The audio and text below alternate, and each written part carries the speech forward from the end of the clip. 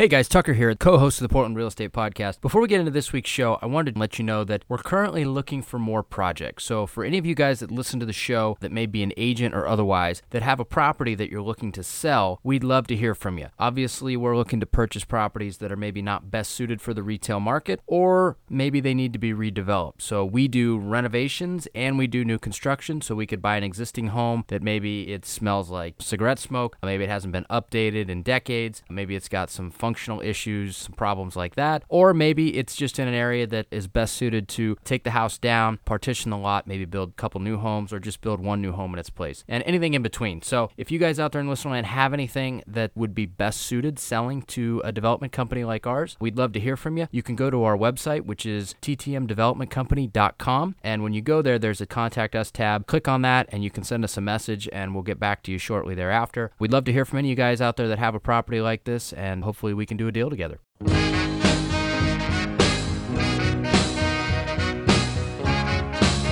This is the Portland Real Estate Podcast, your number one place for anything you need to know about the Portland real estate market, along with in-depth interviews from our local real estate industry experts. Now, without further ado, here are our hosts, Tucker Merrihew from TTM Development Company and Steve Nassar from Premier Property Group.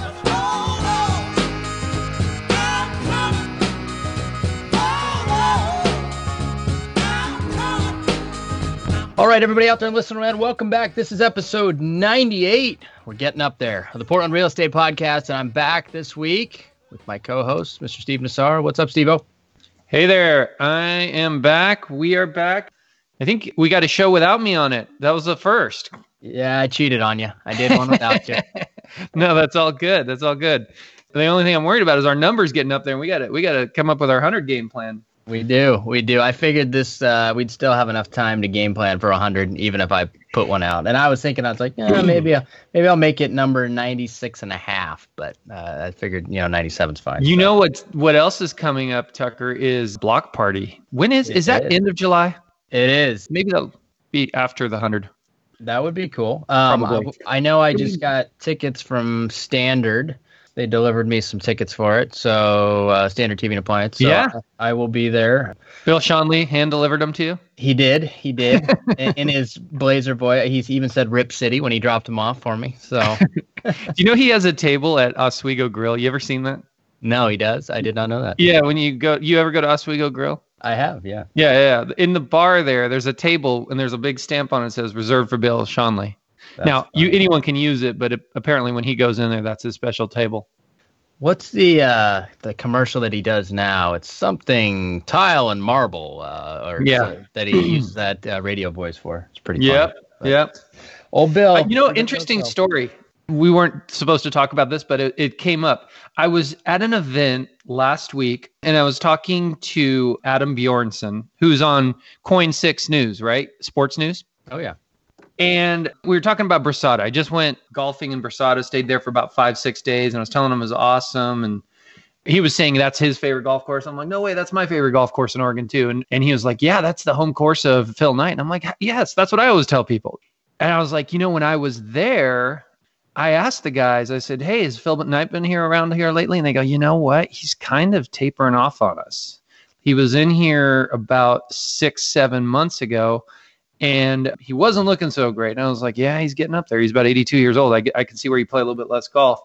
And Bjornson was saying, in the news world, we kind of have to start putting together the highlight reels of like people so that if, something happens to somebody, as happened to Paul Allen, mind you.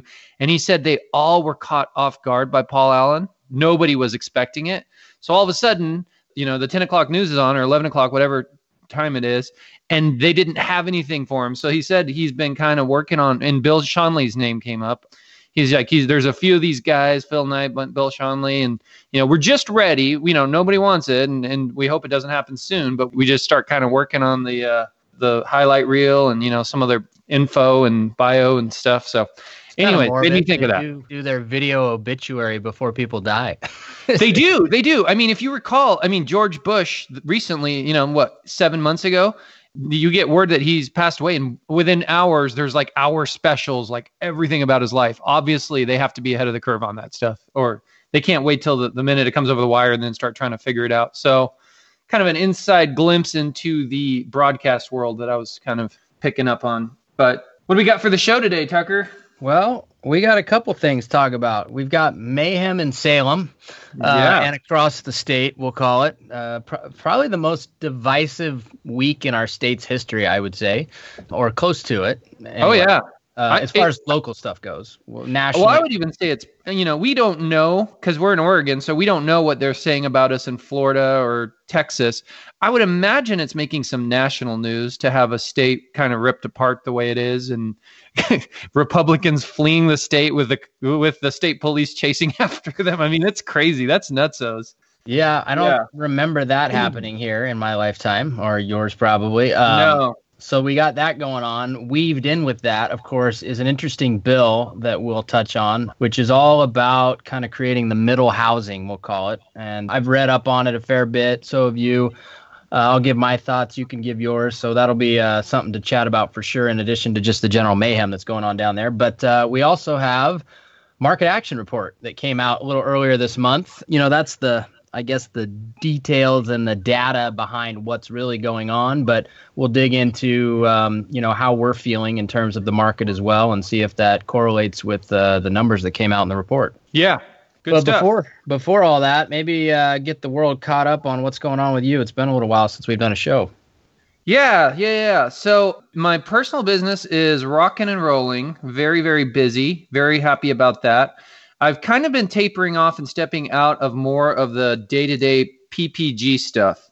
When I joined PPG 5 years ago, we had about 200 agents, and I was doing about a little over 25 million a year.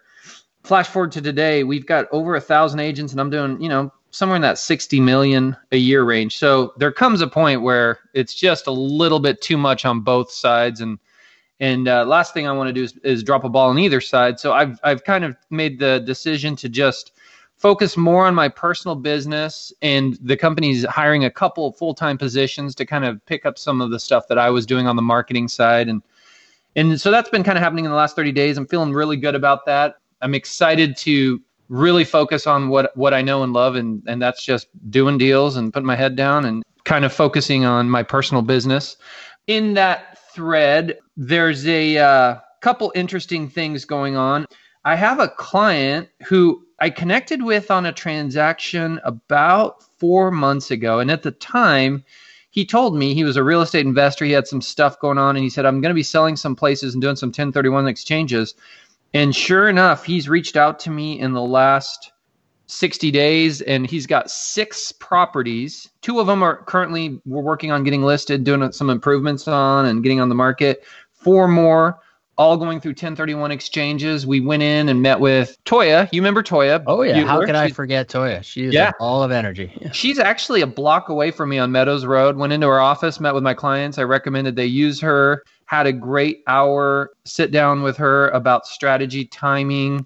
There's a lot that go into these 1031 exchanges, and there's a lot of pressure. Fortunately, they have a good game plan, and we have the right people working on it. And so that's exciting. It's always nice when you have a client that has 6 properties to I was going to say, yeah, that's like BOGO times 6, right? So, yeah. Yeah. I told him I was going to have to buy him a toaster or something when all said and done for his frequent flyer miles. Beyond that, I've got a new property. Honestly, I'm going to ask you about it on the air, Tucker, if you're interested. We should talk off the air, but I won't give the exact location, but I'll give you a little bit about it. So just late last week, a client reached out to me. He's the brother of a client. It's about 1.5 acres. It's right around the Sylvan exit in Portland, real close in. It has a pretty decent house on it, but there's a lot of land there, and it just got zoned to, I think it's R5, right? Where you can do 5,000 square foot lots in just the turn of the year, beginning of this year. I went and walked it. It's gently sloped. Some of the back lots have partial views. I floated it to Riverside, who's kind of my primary. I'm doing quite a bit with them. They focus on Washington County. They'll do some Clackamas County. She kind of said, we try to stay out of Multnomah County, which she jokingly said a lot of our peers comment on how we're probably smart to do so. I know you do some Multnomah County, so they kind of passed on it. So I'm kind of shopping this thing around. There's a couple scenarios. The house goes down and you've got, a big piece of land, or the house stays and maybe there's room for townhomes, condos, or possibly some single family homes, maybe 6, 7 of them. Are you interested in a project like that, Tucker? And if so, we can talk more off the air. If not, maybe I'll put it out to our listeners and somebody can reach out to me if they... Well, how about this? We'll talk off the air, and if I say I can't do it or just whatever, then everybody else should reach out to you as well. And if they're interested, they can. I would say that if the house stays, it's, much... Well, it just depends on how it's structured. But is the house in the middle of the lot? Or No. And my thoughts to him, from my vantage point, was I think the house stays. I walked the house. It's pretty nice. And it kind of blocks the freeway a little bit. The freeway's not too far from it, but I think that's a good thing. And you could see further when we go meet with them if you want to. So I think personally the house stays. And I think there's a good 6, 7 lots with a street coming in. And I think those would be some pretty desirable properties, unless somebody was doing some townhomes or something, though. That could also be an option. You've done townhomes. Yeah. The only problem is if it's an R5 zoning, chances are you're not going to be able to get townhomes in there because they won't allow attached housing generally with an R5. Gotcha. They've got to be a little bit higher density. So like an R2 or an R2 point, well, generally R2 is when you can do attached or shared wall housing. Gotcha. In most cases, there are weird caveats where that's not the case, but generally you need an R2 zoning in order to do that. And that's the last townhome project we did was an R2 zoning in Lake Oswego. But yeah, it's sometimes when you're closer to the freeway like that, if you can get away with townhomes, it's a better price point to exit at. But if they've got good views and the road noise isn't bad and it's not too sloping, that's a big thing these days. Is excavation costs are just atrocious. That's the one thing. It's not too sloping. It wasn't too bad. My seller's ready to meet out there. I think you ought to take a look at it. All so right. Well, we'll shelf this conversation. We'll take it off air. But yes, I would definitely take a look at it for sure. But it sounds like you've got quite a bit going on the personal side. Yeah. And then with Riverside, we just opened up another subdivision. It's called Cluton Commons. It's over by Glencoe High School. There's 16 houses in there. Again, partnered with Jamie and Steve Alves on that one. They're almost done with a model home here in a couple weeks. And we'll now have 2 model homes we're manning. One 4 days a week. The other will start out at 7 days a week and probably eventually end up at 5 soon. Beyond that, mortgage rates are good. I mean, we're pretty busy. I mean, we're seeing mortgage rates are down to 2-year lows, which has been good for this year's market. Feeling pretty good. I'm pretty heavy on the listing side right now, which is newish for me. I think it's a little bit because I've scaled back a lot of my Zillow. In the past, I had a lot of Zillow going, and that's pretty buyer heavy. I've scaled that back to about, a fifth of what I had a year ago. And are you punishing Zillow? A little bit. Yeah. So that's kind of what I have going on. How about you? We're cruising along. We've got, let's see, today we were actually drywalling in our Dunthorpe project. So we're pretty excited about how that thing's turning out. We're getting siding up this week as well. So we're rounding the corner. We're expecting to be done with that thing sometime in September, hopefully. So we're going to have a big party, probably a Portland Real Estate Podcast party. That'd be awesome. Show everybody. I like there's whisperings that maybe the Blazers are trading for Kevin Love. And if that's the case, maybe he'll be a buyer for this lovely house. Don't sell it before it's done, or the party might have some problems. Yeah, we're going to have a party regardless. That'll be a caveat. But no, we're excited about how it's turning out. It's another house on the street that Mr. Harnish has listed just went pending for 3.6. So that definitely does good things for the street and just overall for Dunthorpe. So we're excited. It's a good time to put it out there. And I'm just excited that we're rounding the corner on that thing and getting ready to go. We've got another project that we're going to be actually closing on here shortly that's in first edition. It's an interesting project because we haven't built in first edition in a while. And honestly, I was a little bit weary of it because there was so much building activity going on there. And I noticed that people kind of stay there for like 2 to 3 years and then they sell. And I know this, you've had a listing or two in first edition. Yeah. It seems to be a little bit transitory for families. Like they move in there, they think maybe that they like the walkability. and then they decide that they don't actually walk anywhere, or they just want more space, and then they move somewhere else for whatever reason. So I was a little skittish on it for that reason, but there seems to be a constant influx of people that want to live there, especially now that they're putting in a new brew house across A Street. That it's a weird business model. They say it's not for profit, which is kind of got me scratching my head a little bit. I don't know how that it happened. I've heard of inspectors that are not for profit, which I still don't understand either, because I'm pretty sure they're taking money. Yeah, it's it's kind of almost like a gimmicky weird thing. I don't know what this place's story is, but there was an inspector that was saying, I'm a not for profit, and I'm like, what? Okay. Yeah, but I don't get that. That doesn't make any sense. Anytime somebody says they're not for profit, money is what makes the world go round, especially when it comes to like food service. So I don't know what's profit, but either way, we've got a project that it's pretty cool. The challenge is that another builder built a house to the left of it, and there's an alley separating the two houses. And when they built the house to the left of it, in classic city fashion, I've tried to get an answer to this, but nobody seems to have a real good answer. They raised the grade up on the alley about 3 feet. And so in doing so, they made their approach into their side load garage much flatter. But if our lot ever got built, we now have this big downhill slope into a garage, which, as you know, downhill slopes into garages kills marketability, right? Especially when you're in the $1 million+ price point. So what it's done is it's caused us to have to look at it from a rebuild downhill, Tucker, just real quick. I want to be clear here. So downhill into a garage now I know uphill into a garage is bad. And when you have stairs up, but you're saying when you're kind of like almost like tunneling down into a garage. Yeah.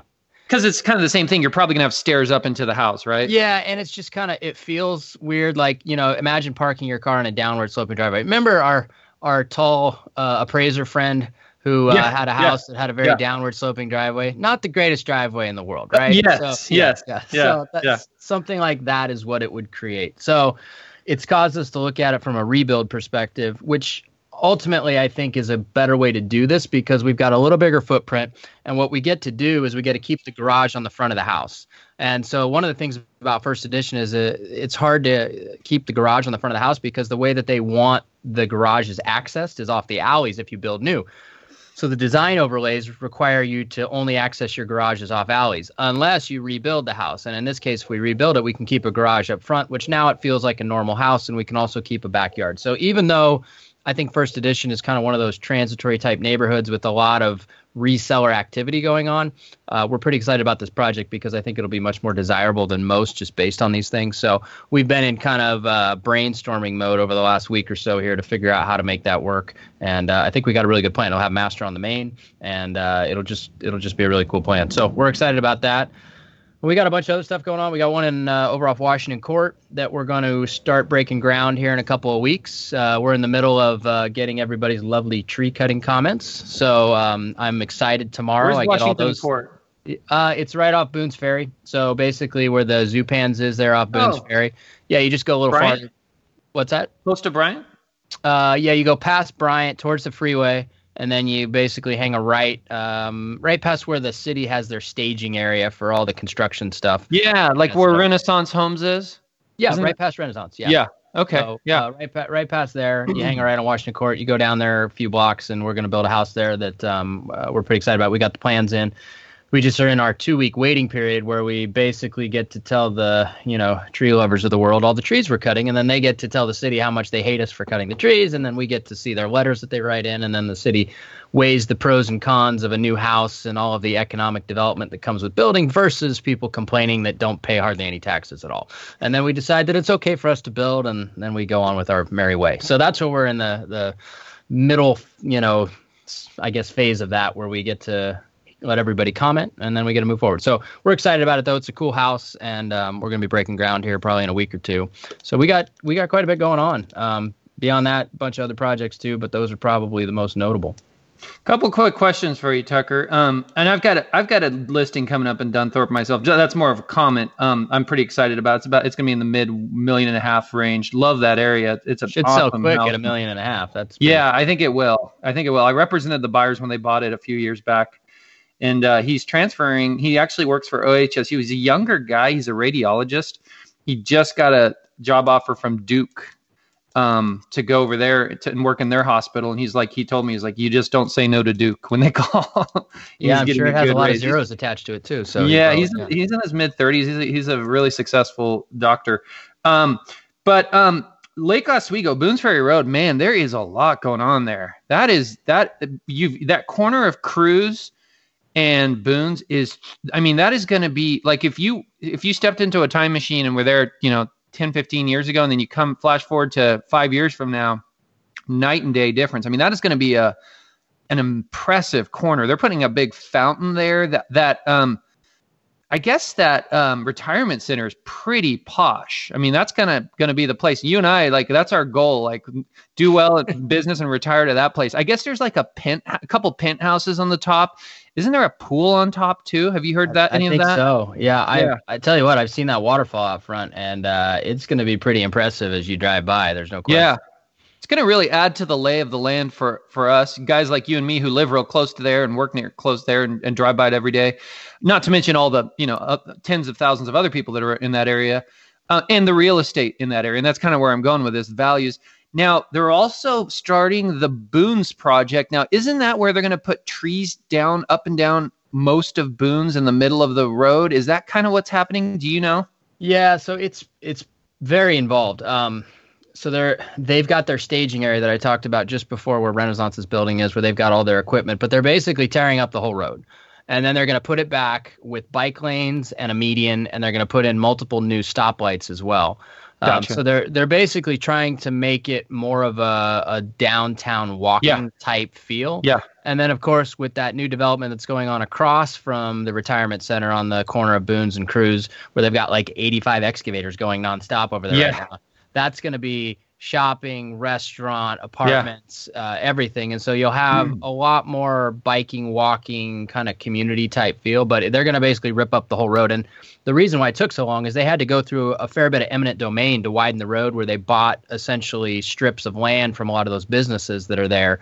You can see they cut down a bunch of trees earlier this week because they've got to widen the road slightly in order to put a median in, also keep 2 lanes and put bike lanes in as well. So they're basically, like you said, if you could get in a time capsule between now and 12 months, 18 months from now, and you look at that whole area, it's going to look completely different. Completely different. And imagine what that does to the values. It's a good time to buy and hold in that area, boy. Yeah, I live right around the corner. So, and it's a good time to start developing in that area too. If there's anything that can be found. I have an interesting. There's a Lakeview lot that we own that'll be up for sale very soon. So if you're interested, let me know. Yeah.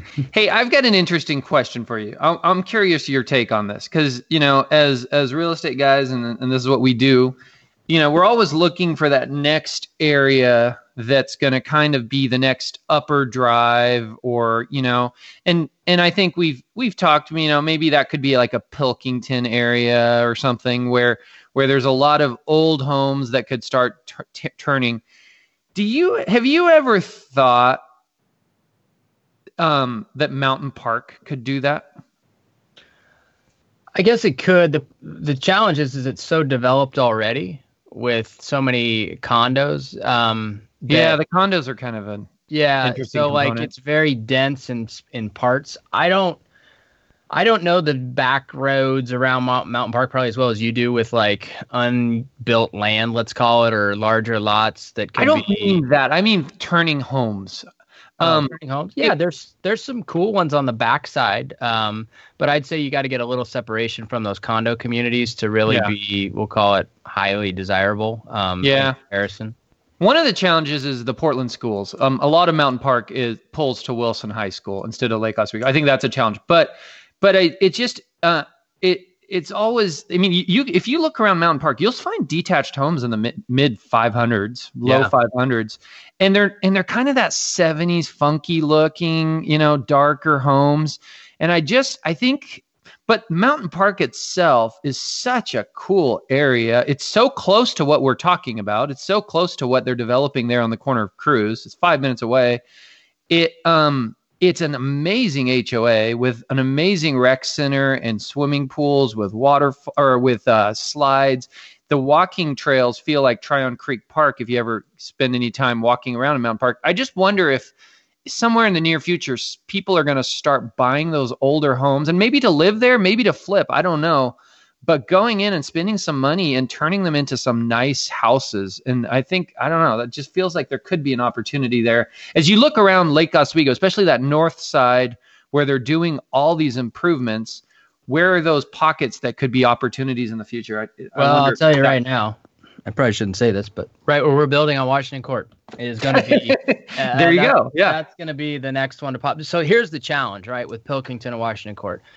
There isn't sewer in a lot of that. And the city has no plans to extend sewer. So what's going on is that as builders develop these lots, they're gradually extending the sewer in a lot of cases. And so as they extend it, then you can partition bigger lots and build new houses easier. And so it's kind of a slow process. But, like the house we're building on Washington Court, it has sewer in front of it. But there's only a few streets that actually have sewer there, and the rest of them are without. So it's a little challenging. So once they lay a few more big sewer sewer mains up and down some of these streets, that whole area is going to change overnight. But it's a little bit of a governor on redevelopment because of the lack of sewer that's in there. There'll be a lot of remodels that go on, but it kind of forces remodel versus partitioning and new build in a lot of cases because of the lack of sewer. And like Mountain Park, you've got good access to North I-5, which is good because you can jaunt through there over to Carmen Drive and be on the freeway heading to downtown if you work there. If a person works there pretty quickly, which is one thing that I've always loved and sold hard about North Lake Oswego, like where you and I live, is just that proximity to downtown. You get on the south side of the lake, and that can add another 15, 20 minute to that process. So yeah, you don't think so, but it does, because I did live on the other side of Lake Oswego, and I like living in the Lake Grove area much better. But before we dive into the show real quick, have you seen the house? And I'm sure some of our listeners, maybe one of them owns it, the ones that's being built around the corner from your office at that stop sign. Yes, it's a very, very nice house, but it's a very, very busy intersection. Yes, that is a monstrosity. It has like a RV garage, it looks like. And I was scratching my head for a while there when they poured foundation, and now that's come out of the ground. And I can't help but think to myself, why in the world would you build that house on that lot? But somebody really wanted to. I know, man. I travel through there 3 times a day sometimes. And that's not only is it a busy intersection, but it's a busy 4-way stop. So there's just a lot going on there. It's just a lot of activity, but it's a nice looking house, man. Yeah. Anyway, so it tells everybody you will know that house. That's the point. Yeah. So, well, let's talk market action. What's going on out there? Well, why don't you bring up the numbers, and then let's compare and contrast how the numbers feel versus real life with out there in the listing trenches right now. I mean, it feels pretty good to me, and the numbers conveyed for the first time in a long time, probably 9 months. The numbers, I mean, let me sum it up by saying this is straight out of RMLS's Market Action Report, Portland Metro Summary. May brought sunny numbers to real estate activity in the Portland metro area. I mean, that says it all right there. They were for the first time in a while, the numbers were good. We had closed sales increased, 5.9% year over year. Year over year is what I really focus on. I mean, it always is going to be better than April, right? May of 19 was way better than April of 19, but that's because May's a better month. But when you compare May of 19 to May of 18, we're up 5.9%. Do you remember the shows we've had, Tucker, where we were like, whoa, we've got a real estate recession. We're down 20% year over year. This is the first time in a while where we're not only not significantly down, but we're actually a little bit up. That's huge. That's huge for the market. And we also had pending sales rose. So May of this year, pending sales were up 2.8% from May of 18. And by the way, May of 18 wasn't bad. Remember, where things got weird last year was summer into the end of the year. So May of last year, we felt like things were still pretty decent, right? We weren't going, whoa, what's going on yet? So here we are comparing, a month ago or so. Yeah, a month ago, because it's still June as of today. A month or so ago, we're comparing to a year ago, and before things got weird, and it's better. So that's, I'll be the first tell you, I mean, this market, it's hard to predict things. I would probably say, and this is kind of one word I wrote down, Tucker. I'll even show it to you. Can you read my paper?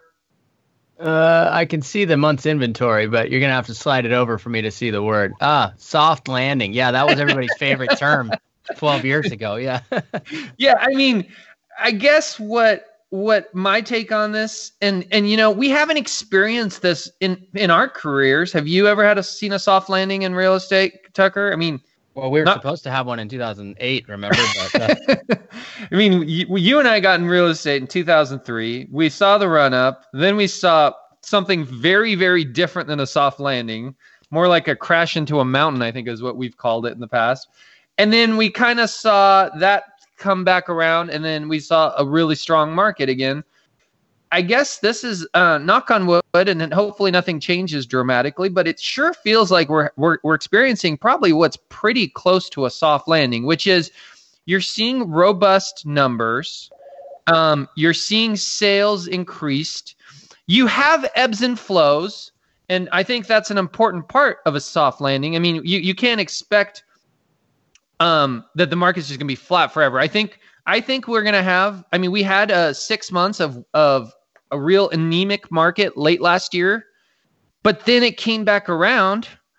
And now we're having some pretty good times, and I bet we'll have another anemic market, but in the near future, but hopefully it's not for 3, 4, 5 years. Hopefully it's 6 months or a year or 4 months. And the other reason I say it's a soft landing is we're not increasing in values anymore. This is huge. This all has happened in the last 2 months. In the last 2 months, for the first time in 7 years, we are seeing flat year-over-year appreciation, or virtually flat. From May of 19 to May of 18, we went up 0.9%, not even 1% in sales price. So that feels to me like a soft landing where your prices are staying the same, across the board. Yet you're having some pretty good sales. You're having properties move. So that kind of feels to me like maybe it's a balanced market of sorts. I feel pretty good about it. How about you, Tucker? Well, I'm just looking at the numbers from this year, just to kind of compare and contrast for our listeners. When we started this year doing shows, which would be January, we had 3.3 months of inventory. Now we're down to 2.1. So when we started, we were like, oh my goodness, we just came off of kind of a rocky, we'll call it a few winter months there, October, November, December. It was questionable, right? As far as which direction Absolutely. We were going to go. Then the Fed decided to start buying up mortgage-backed securities again, and that kind of pushed bond prices down, or ultimately real estate or rates down, or stabilized them, and then now they've been kind of falling a little bit.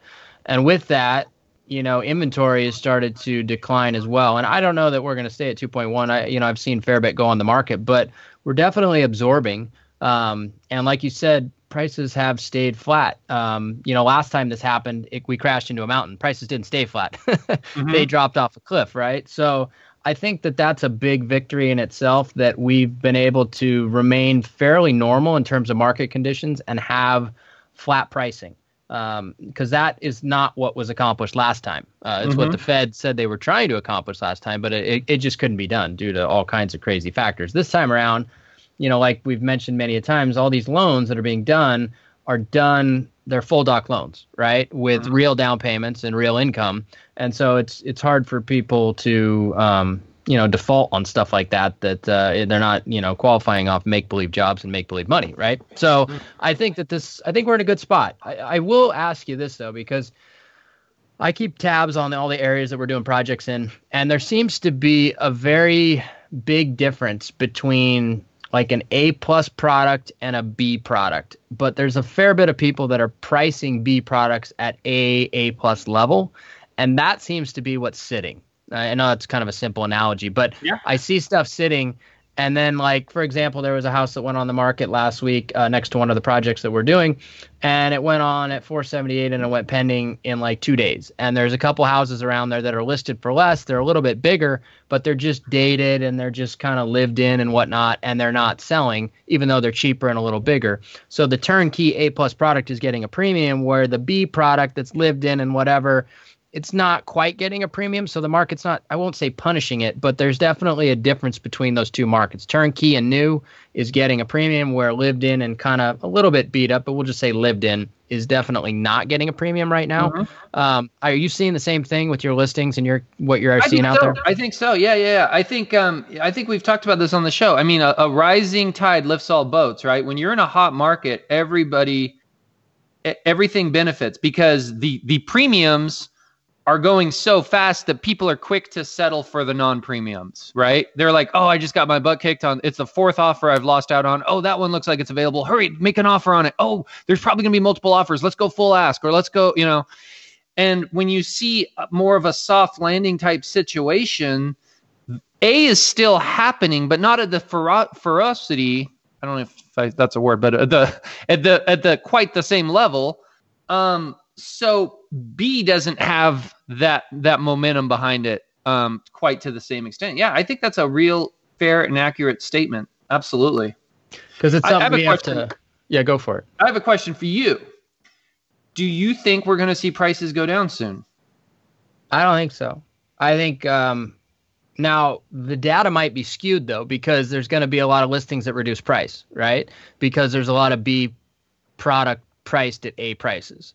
And so people are going to reduce those down, and some people might take that as, oh my God, we're in a declining market, or just because expectations weren't met in terms of price. Do I think real prices are going to go down? Not really, but there are also listings that sold, let's say, a year ago that I've noticed that people have put back on the market, and they're going to lose a few bucks on it, right? After paying commissions and everything else, maybe more than a few bucks, because they got swept up in the, I've got to make an offer, I've got to buy this thing frenzy that kind of happened. And now the market's gotten a little smarter. It's a little savvier. It's looking at all of the negatives and factoring that into price, where maybe it didn't a year and a half ago, let's call it. So there's some, I think, that maybe might deflate slightly because they got caught up in that, I need to write this full price offer versus kind of weigh the pros and cons. But I think on the average, I don't think we're going to see a declining market. I think, the numbers saying that we're flat is about what we're going to see most of the time. Sure. And I don't disagree with you. It's not going to crater, but I wouldn't be surprised if we saw it go down a couple ticks, 1%, 2%, 3%. And I don't think that's a big deal, other than maybe possible perception from buyers that could hurt the market a little bit. We've seen it in other markets. That's one of the reasons why I ask. I think San Francisco has seen a little bit of a, and we've seen it flattening. We've seen it go from 12% appreciation year over year to 11 to 10 to 7 to 6 to 3 to 2 to 1. So if you're going to see it go backwards, it would be, around now. That's the general direction. It'll be interesting to watch. I don't think it will be a monumental amount, and I don't think it'll be a terrible thing if it goes down 1% or 2%, as long as buyer perception doesn't change with it, which doesn't seem to be happening. I think maybe that could help buyers who feel like, maybe they pumped the brakes and felt they were priced out of the market, and then they see that and they go, okay, now it's a little bit more normal and sane out there. Yeah, I think maybe just a certain segment of the market, kind of like I talked about, or I said already, is that I think there's certain product that might decrease a little bit or not sell for as much as what did before. I still think that A plus product, I just think it's pretty insulated from any downward, movement, maybe flatline, but there's only so much of that product out there, and it's getting a premium. I think it'll continue to get a premium. Anything that has some functional obsolescence or just weird stuff going on with it, or just is an A plus product, I think that's kind of the at-risk category, we'll call it, that you mentioned. Yeah, you've said it before, and I've often quoted you since then. You talk about how when a market slows down, homes on a busy road slow down that much more. You even gave some specific percentages, but it's something I believe too. When when the housing market, sneezes, homes on a busy road or with functional obsolescence or, less desirability, they get the flu, right? They really get hit hard. So cool. Well, let's talk about some Salem craziness. So we've got senators that are cruising out of the state, giving the governor the finger, and police chasing them on the way out the door. So yeah, the main reason we were talking about it too isn't because we want to get into some political debate about cap and trade, which is the reason they're doing that.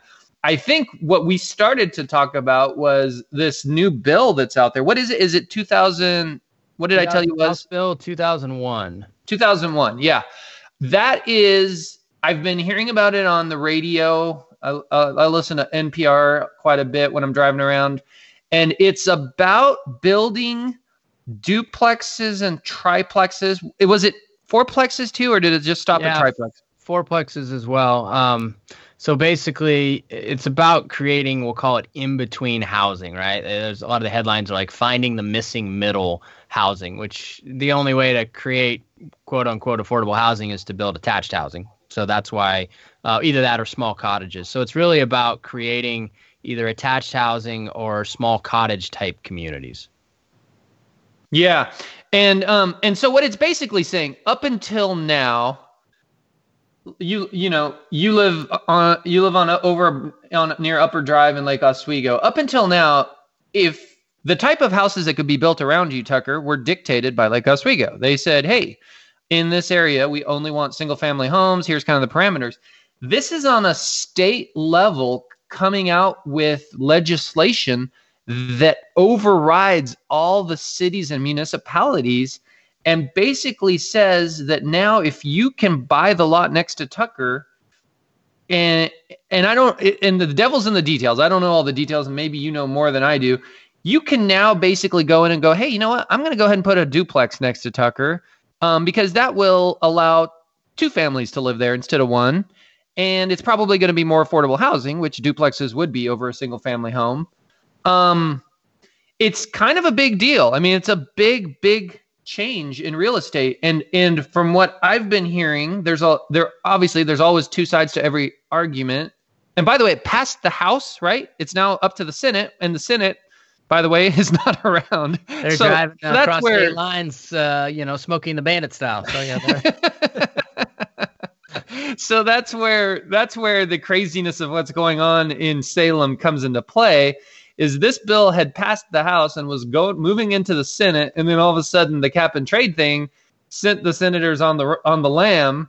So I guess this is kind of which I guess is kind of a big deal. There's a method to their madness. The little bit I've been paying attention, and I shouldn't say it's a little bit, but I mean I definitely am. I don't claim to be in the middle of Oregon politics, but I watch the news and I kind of pay attention. From what I understand, if the senators that have left the state, if they stay out of the state for a certain amount of time, the legislative session ends and everything has to be redone somehow. And I guess that would include this bill. So it kind of makes that interesting as it pertains to this bill. But also from what I was hearing was, in addition to guys like probably you and me, Tucker, who are like, I'm not sure if I want a duplex next door to me, and a lot of other people, I'm hearing that a lot of the municipalities don't like this. A lot of the city leaders are going, whoa, hey, stay out of our kitchen. This is our city. Let us come up with our rules. You guys go back to Salem and make rules for other areas, right?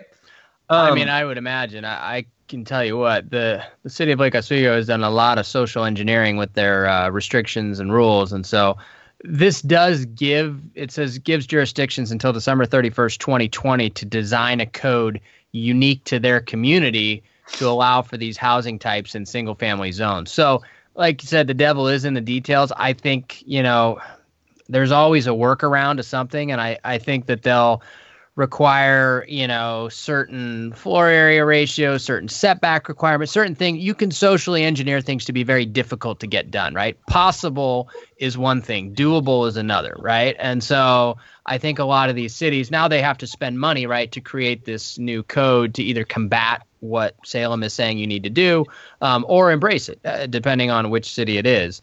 And so it'll be interesting to see which cities combat it and which cities embrace it. It'll also be interesting to see how this creates an influx of in-between housing, we'll call it, right? And what that then does to the markets that they're being built in.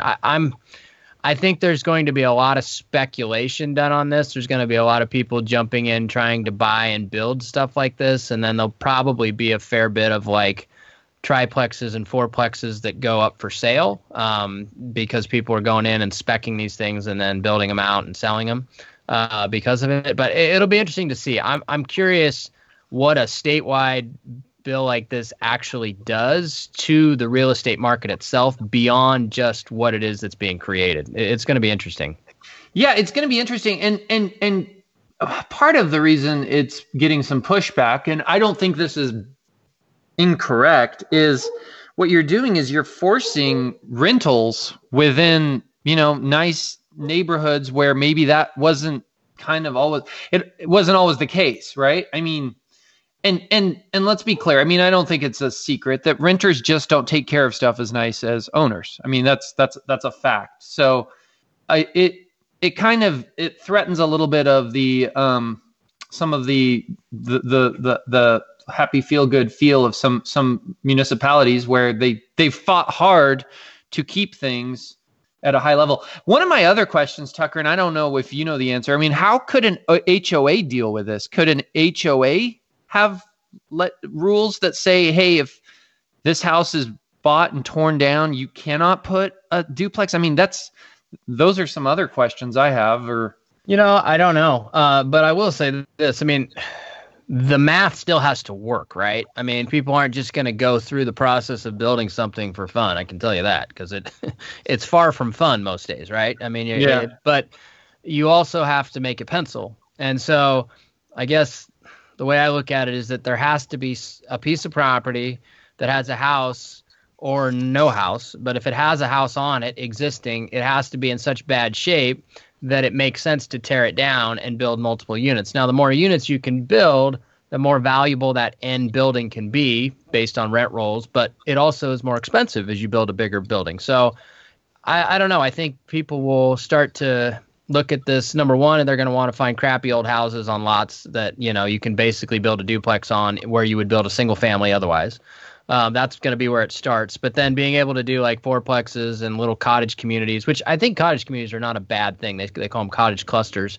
There's, I know developers that are doing those up in Seattle, and there's definitely high demand for that, especially with the older demographic that want just a small, basically a condo alternative, right? That's a detached house.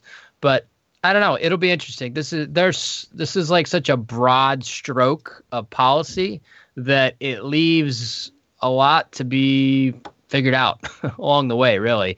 And there might be some unintended consequences, and there might be some, people that hate their new neighbors that are trying to put in, plexes where there wasn't before. But I don't know. This one's kind of, I don't know what to expect, to be honest, other than the fact that I know there will be more units that are put to market eventually. Yeah. Well, let's talk about something else going on in Salem, Tucker. And again, this isn't a political podcast. It's a real estate podcast. But I wonder if what is happening with that cap and trade is going to affect real estate. Because Oregon is getting really, really aggressive with a lot of legislation that's really progressive and really forward, if you will. And I just wonder if we're going to scare people away from Oregon. I know California has passed something, and for those who aren't familiar, I mean, from what I understand about the cap and trade, and I don't know if it's going to pass or not. I don't know what's going to happen. The high level that I'm hearing is basically the state is saying, hey, we're going to come in and basically tax on some level emissions, which hits everybody with gas prices, and I think they ratchet up at some point. It also affects businesses. And by the way, I believe global warming. I think it's happening. I think we see evidence of it. So I'm all for, change, what can be done to change that. But I guess what some of the argument against it is, like, can one state take it for the team and on their own incur all this pain on their people, yet make a huge difference globally? And And that's and You want me to answer that question first? California has started it. And that's good. I'm glad we're not ahead of California, but then we benefit from a lot of the people fleeing California. Is that going to change, right? And by the way, again, this is a real estate podcast. It's about real estate.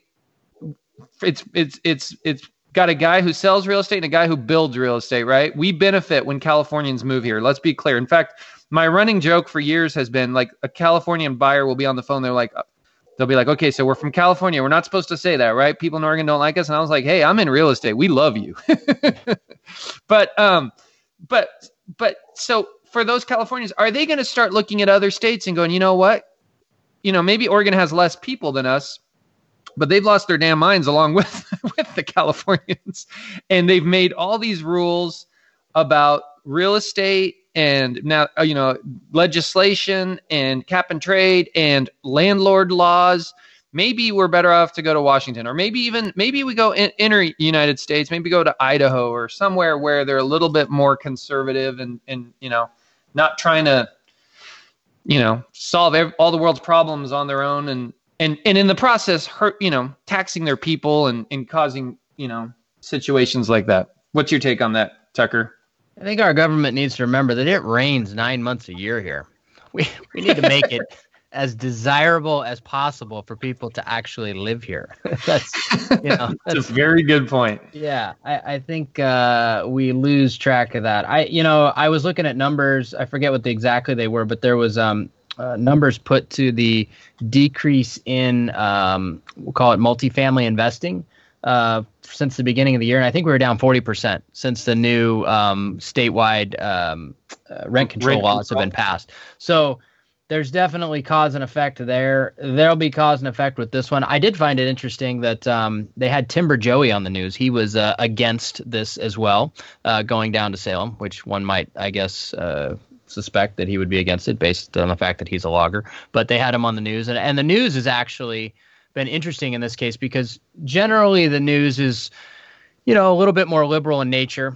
Although I would say in this particular case, they're kind of rallying against our governor a little bit. Rarely do you see that with the news stations here, especially in Oregon. But maybe there's something to be said there. I do hope this thing just goes to vote with the people. Honestly, that's my thing. If the people as a collective group want to vote this thing in and take the consequences of it, then so be it. That's where we live. But I think that's where it needs to go. But on a real estate level, this could be really bad for smaller towns that make them not competitive in a much larger world. It's going to make some ghost towns out there, and that then affects real estate prices, right? If people flee towns because there's not jobs and as much employment, guess what happens to the prices in those areas, right? They start to get depressed. So, there is a trickle-down effect here, and I think that needs to be recognized, at least on this show, because it's a real estate-related show. And I don't know what's going to happen. We'll see. This is definitely the craziest thing I've seen out of Salem in a while. Kitzhaber was an interesting guy, and he had some scandals. But this is kind of more of a, affects everybody kind of scandal. Or not scandal, but just issue. Yeah. And I think especially on border towns, Tucker. And by the way, Portland's a border town. We're right on the border of Washington. I wonder if you could see businesses, and there's a lot of other border towns, right? Brookings and the California border. You've got ones on the Idaho border. I wonder if there's trucking companies in some of those towns that would just go, screw you guys. My headquarters is now over there, and that would be really bad for the state. So, well, I'll leave you with this quote that I often say. Maybe you quote, I don't know. Maybe you've heard me say it before. But it's the road to hell is paved with good intentions. It sure is. It sure is. Yep. So there we go. So anyway, that's what we know about House Bill 201. That's what we know about all the crazy stuff going on down in Salem. And, of course, that's what we feel is going on with the market right now, which is all good, really. Did you hear that guy? We didn't talk about this yet. Did you hear that congressman from Dallas, what he said? The one who said, if you bring this was right before Governor Brown actually summoned the state police. He goes, if you guys send the state police, they better come armed and they better be bachelors. Did you hear that? I did now that you bring it up. Absolute Yeah. quote from a guy from Dallas, Oregon. That would be what they call throwing gasoline on a fire. Yeah. That was when I was like, okay, this is starting to get interesting. What is going on? Well, we'll give everybody an update out there on how this actually affects House Bill 2011 as we kind of move forward here. But it's going to be an interesting couple weeks, or I guess remainder of this week until they go on vacation or whatever they call it. So end of the legislative session, I believe. Yeah. Proper nomenclature. But yep. Anyway, Okay. All right. Well, it's episode 98. Anything before we go? Nope. I think we said it all. All right. Well, we will see you guys on episode 99, and we'll have a big one planned for number 100. See you guys on the next one.